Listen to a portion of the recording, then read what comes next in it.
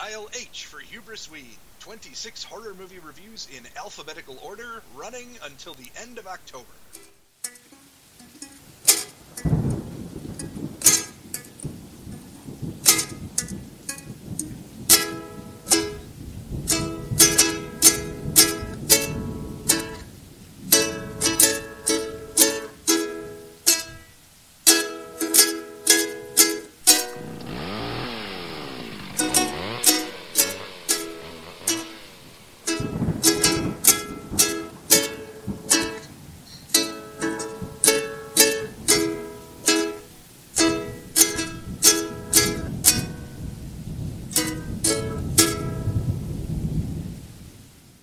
B is for 1959's A Bucket of Blood, screenplay by Charles B. Griffith and directed by the legendary Roger Corman.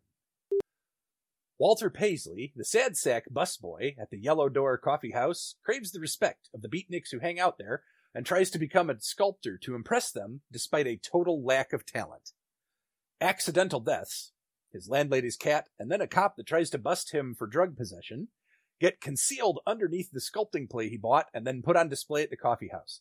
Once everyone likes him for being a great artist, Paisley doesn't see any path forward other than doing what he's doing, and eventually he gets found out, making himself his own final work of art.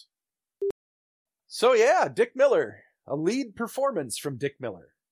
One of two, I believe. 3. There's Rock All Night, War of the Satellites, and this. I didn't know about Rock All Night. Yeah. I'll have to see that. Yeah, and apparently he's like lead of an ensemble in that more than like the main dude. But yeah, it was really interesting seeing him carry an entire narrative like this. And just even in the coffee house, even the beatniks, like some of them treat him with total contempt and some of them treat him with there but for the grace of God go I, and one is actually always nice to him just because she's a nice person. Mm-hmm. And there's so much that was so relevant in the hell year of 2021 and the toxic masculinity that just pervades pop culture and American culture right now.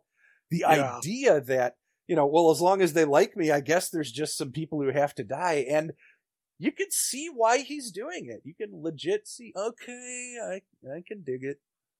Yeah. One of the things I love about Griffith and Corman working together is that you get things like this and Little Shop of Horrors where you get the loser who gets a shot at fame and you want so badly to root for him, but he's so fucking toxic.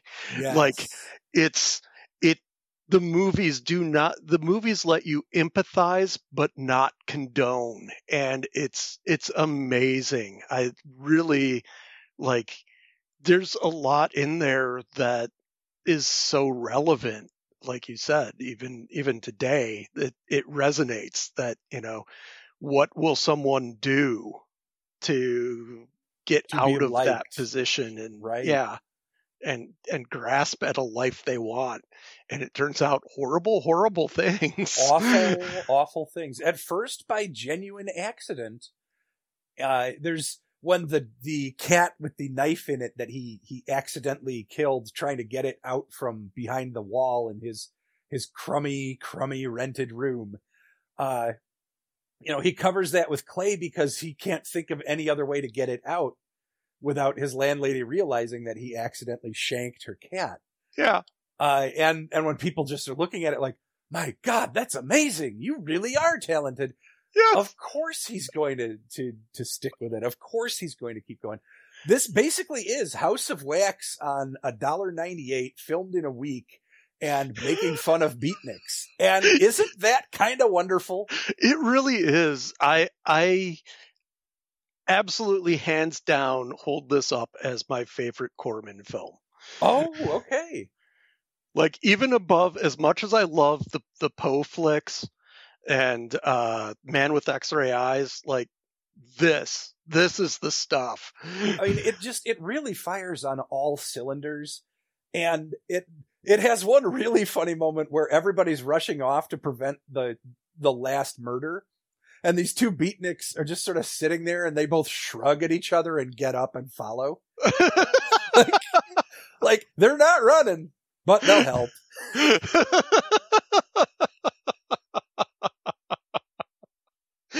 Yeah, it's almost upsetting how funny this movie can be. Yeah, I mean, it's a feature-length sick joke in a lot of ways. It's an EC comic. It's an EC 8-pager stretched out to 1:06. And it fits pretty well perfectly in there. And yeah, I mean, the EC comics have to have people doing horrible shit and then paying for it even more. Yes. And I'm okay with that too. The only thing I really wish is that there'd been more clay on the guy, or if he'd managed to suffocate himself under clay for the last one. But that's a quibble. Also, were you as happy as I was that Bruno Visota was the rich guy who wants to buy the art? Yes. You know, all right, I got Bruno. How nice.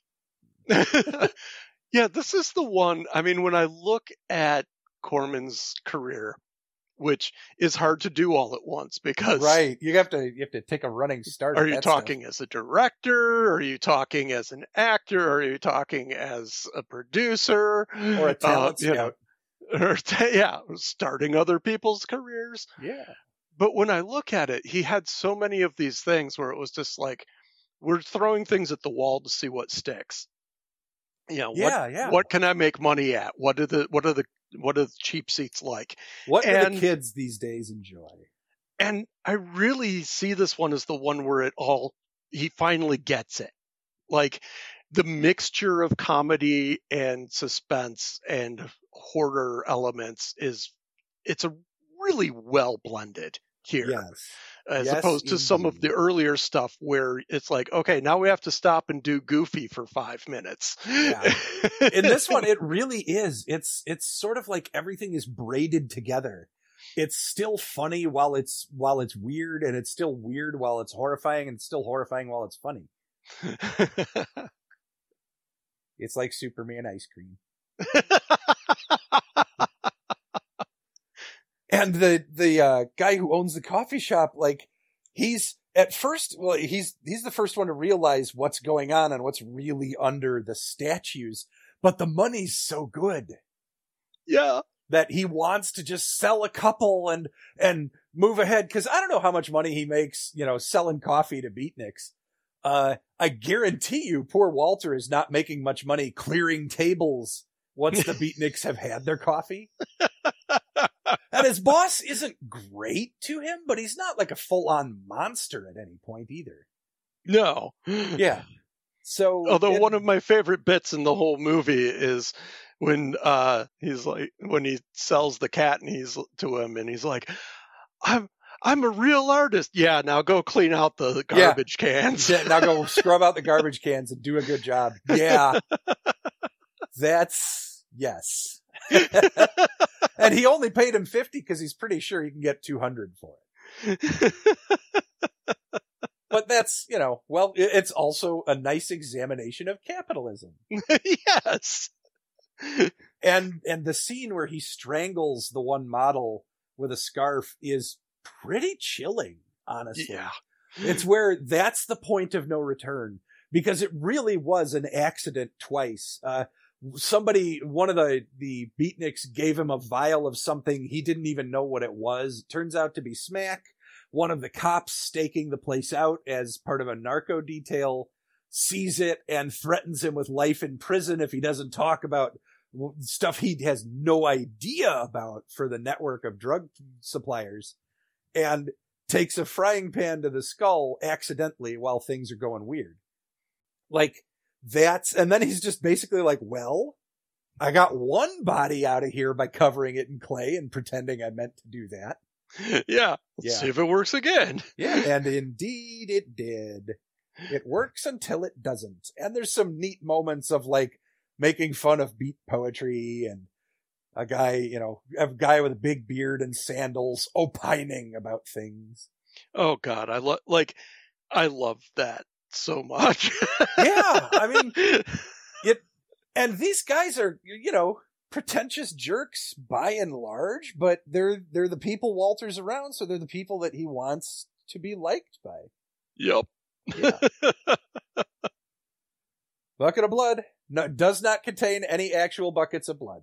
No. Yes, it does. Yes, it does. No, there's a saucepan that catches some, but that's okay. A saucepan of blood. Saucepan of blood. There is no bucket.